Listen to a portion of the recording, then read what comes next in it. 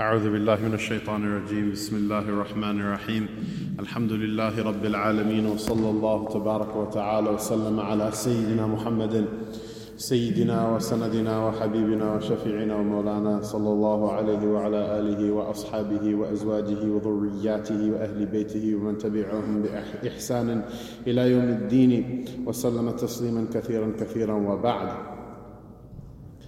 Coach Kahari came.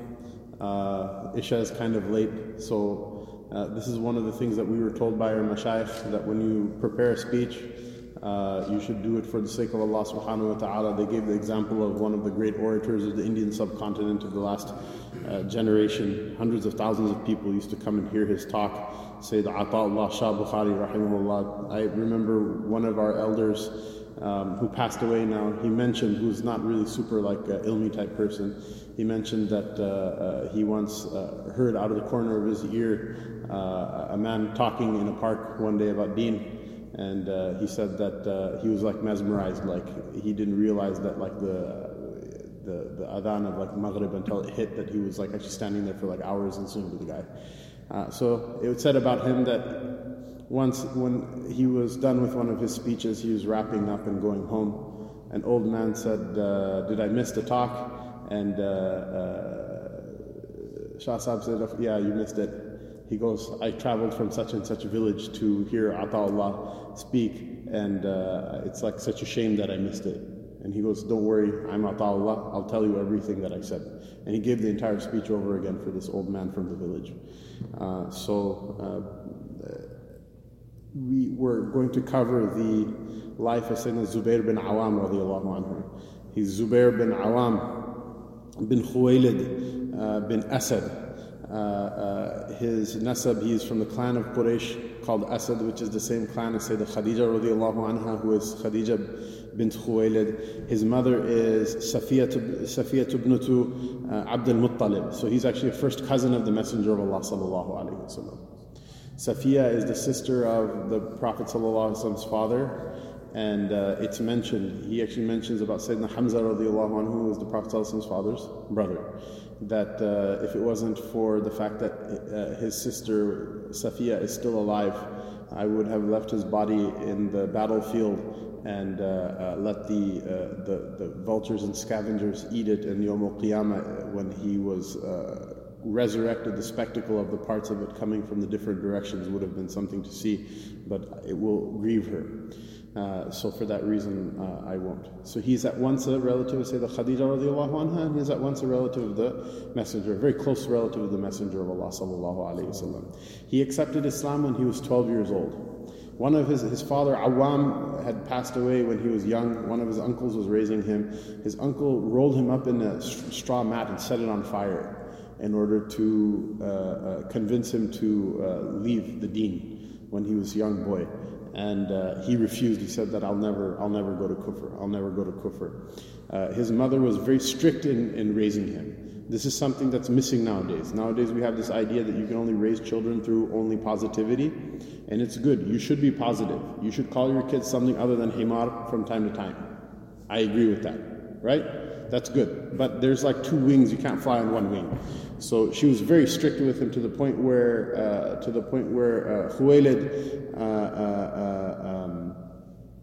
Nawfal bin Khuwaylid, her brother-in-law, came and talked to her and said that you get angry and you beat this child way too much. And she composed some verses of poetry. I didn't memorize them, but they're mentioned in the Isaba of Hafiz ibn Hajar. She composed 5 hemistitches of poetry, the gist of which is that I'm not beating him out of anger, rather I'm forming him into a good person and strictness. One day you'll see that it will pay off. It will pay off in his upbringing. She gave him the kunya of Abu Tahir, which is the kunya of Zubayr bin Abdul Muttalib. One of the uncles of the Prophet ﷺ also had the name Zubayr, so she named her son after her brother and gave him the same kunya of Abu Tahir. But then later on in life, because his first son's name was Abu Abdullah, his first son's name was Abdullah bin Zubayr, because of that, Abu Abdullah kind of overtook this kunya of Abu Tahir. Abdullah bin Zubayr was the first Muslim child born in Medina Munawwara. And many of the Muslim children that were born in Medina Munawwara would die of the plague that was in the water of Medina, to the point where the Jews of Medina would mock the Muslims and saying, look, you're cursed people, none of your children survive. So when Abdullah bin Zubayr survived, he was the pride of all the Muslims of Medina himself. But going back to Abdullah bin Zubayr radiallahu anhu, going back to Zubayr bin Awwām radiallahu anhu, when he was a young man, he was so tall, they say that his feet would drag on the ground when he was riding. So he was a very extremely tall person. He was very lanky, and he had what we would refer to as wiry strength. So he wasn't built, he wasn't bulky in his physique, but he was a very powerful person. So he, as a teenager, got into a fight with somebody in Makkah Mukarramah, and his mother eagerly awaited. She got the news that he got into a fight. So she said, was he soft, or did he beat him to a pulp? And he actually broke the guy's arm, despite him being much older than him. He has the honor of being the first one who drew a sword for the sake of Allah Ta'ala. In Makkah Mukarramah, some of the mushrikeen, they circulated a rumor that they had killed the Prophet Sallallahu Alaihi Wasallam. Sayyidina Zubayr bin Awwām radiallahu anhu unsheathed his sword and went to look for who did this. And then afterward it turned out that the Messenger of Allah was alive, but he was just in one of the mountains overlooking Makkah Mukarramah. That's why he was absent. The Messenger of Allah sallallahu alaihi wasallam, on a number of occasions when he needed something, Sayyidina Zubayr bin Awwām was there for him, to the point where he gave him the laqab, the honorific title. He said that every Nabi has a Hawari, and my Hawari is Zubayr bin Awwām. Every Nabi has the word Hawari is the word that's used in the Quran for the disciples of Christ alayhi salam. So he says, just like Sayyidina Isa alayhi salam had his disciples, this Zubayr bin Awwām is my disciple. His back was filled with scars. His body was filled with scars from getting hit with swords and spears and arrows in jihad fi sabilillah. His son his son Urwa, he narrates that he had 3 scars that were so deep that you could fit more than one finger entirely inside the scar.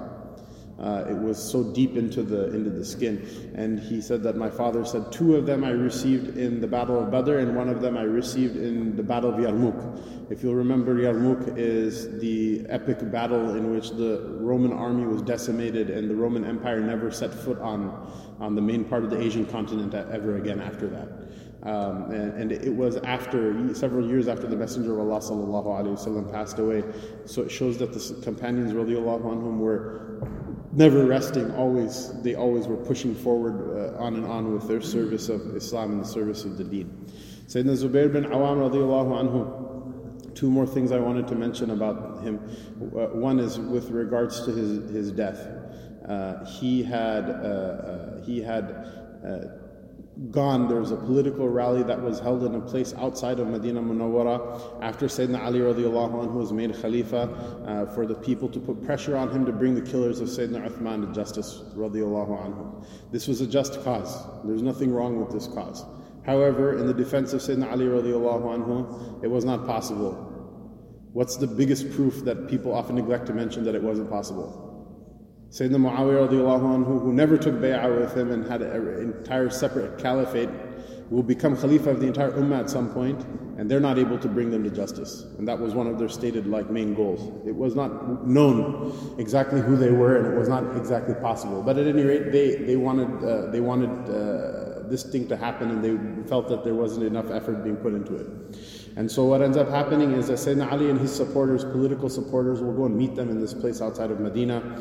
And because the riffraff on both sides were not orderly people, they started fighting with each other, and it descended into chaos. It descended into a battle without an order for fighting from either the seniors on either side. And so Sayyidina Zubayr bin Awwām radiallahu anhu was part of the side that demanded the justice for the killers of Sayyidina Uthman. What happened was, on the battlefield, Sayyidina Ali will ask him.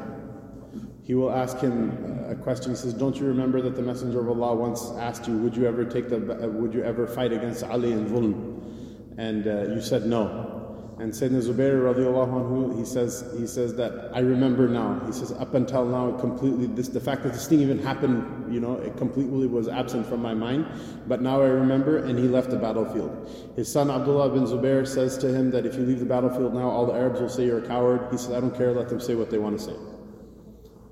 Even today, let them say what they want to say. If you're going to do what's right, let them say what they want to say. And so he left the battlefield. A young man from Banu Tamim who politically was aligned with Sayyidina Ali radiallahu anhu, Ibn Jurmuz, I forget off the top of my head the actual name. But he will give him aman. He'll see him and he'll say, he gives him, says that I'm not here to fight you, I give you safe passage. And then treacherously from the back he'll stab him, thinking that I'm going to move up the ranks because I killed one of the commanders of the other side. And so when he comes back to the camp of Sayyidina Ali radiallahu anhu, he asks for dukhul. Sayyidina Abdullah bin Abbas radiallahu anhu says that the killer of Zubayr yasta'dhinuka fi dukhul. And Sayyidina Ali radiallahu anhu said what? Because this is a person who politically, they ran against each other for Masjid President, politically they were antagonists with one another in this particular occasion. What did he say? He says, adkhil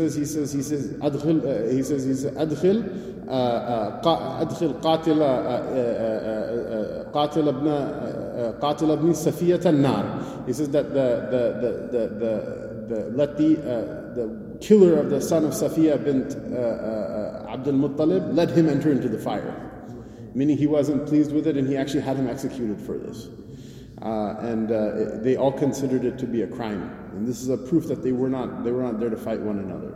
This is something important to realize, that if you look at the lives of the Ashara Mubashirin bil Jannah, most of them, the majority of them at any rate, the majority of them will die in some way through someone's treachery, or through someone's killing them, or through somebody taking their life in extraordinary events, or for Sayyidina Abu Ubaidah ibn al-Jarrah, he died in the ta'un, he died of plague.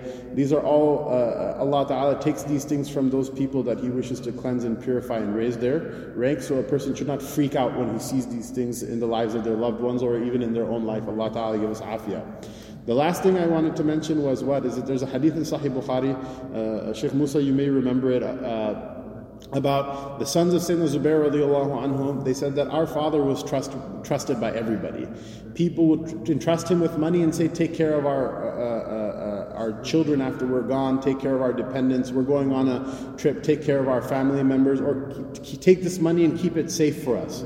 Sayyidina Zubayr radiallahu anhu was a person who was very stringent in his amanat. He said, look, if you leave this money with me, or if you leave these articles, items with me, I don't know if I'll be able to return them to you or not. So I have another idea. Why don't you just loan me the money, and that way I can pay you back, whatever you loan me. I don't have to give that particular article back to you. And so what happened was he'd take all of this money from people as loans. His sons, when they realized all these people are coming and saying that I have this many hundreds and thousands of dirhams and dinars, I have this many thousands, I have this many thousands, hundreds, etc.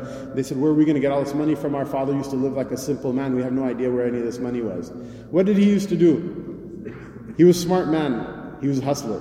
He used to invest the money in different properties, businesses, etc. So when they went through his stuff, they found all the properties, they sold everything off. Not only did they find enough money to pay all of the debtors back, but literally his estate, I remember when we were in Dora Hadith, I worked it out at the rate of gold back then, which is probably less than half of what it is right now. His estate comes very near to $100 million in 2005 or 6 when we read the Hadith the first time. And the reason for mentioning this is what? This is a common theme between all of them, Ashara Mubashirin bil Jannah. They're all warriors, they're all businessmen, they're all strategists, they're all intelligent people, and Allah gave them every single type of talent, every single type of beauty, every single type of perfection and excellence, physical, mental, emotional, spiritual, everything. And they used it all for the sake of Allah Ta'ala, and they didn't hold anything back. If somebody is physically weak, they can still be a good Muslim. If they're mentally deficient, they can still be a good Muslim.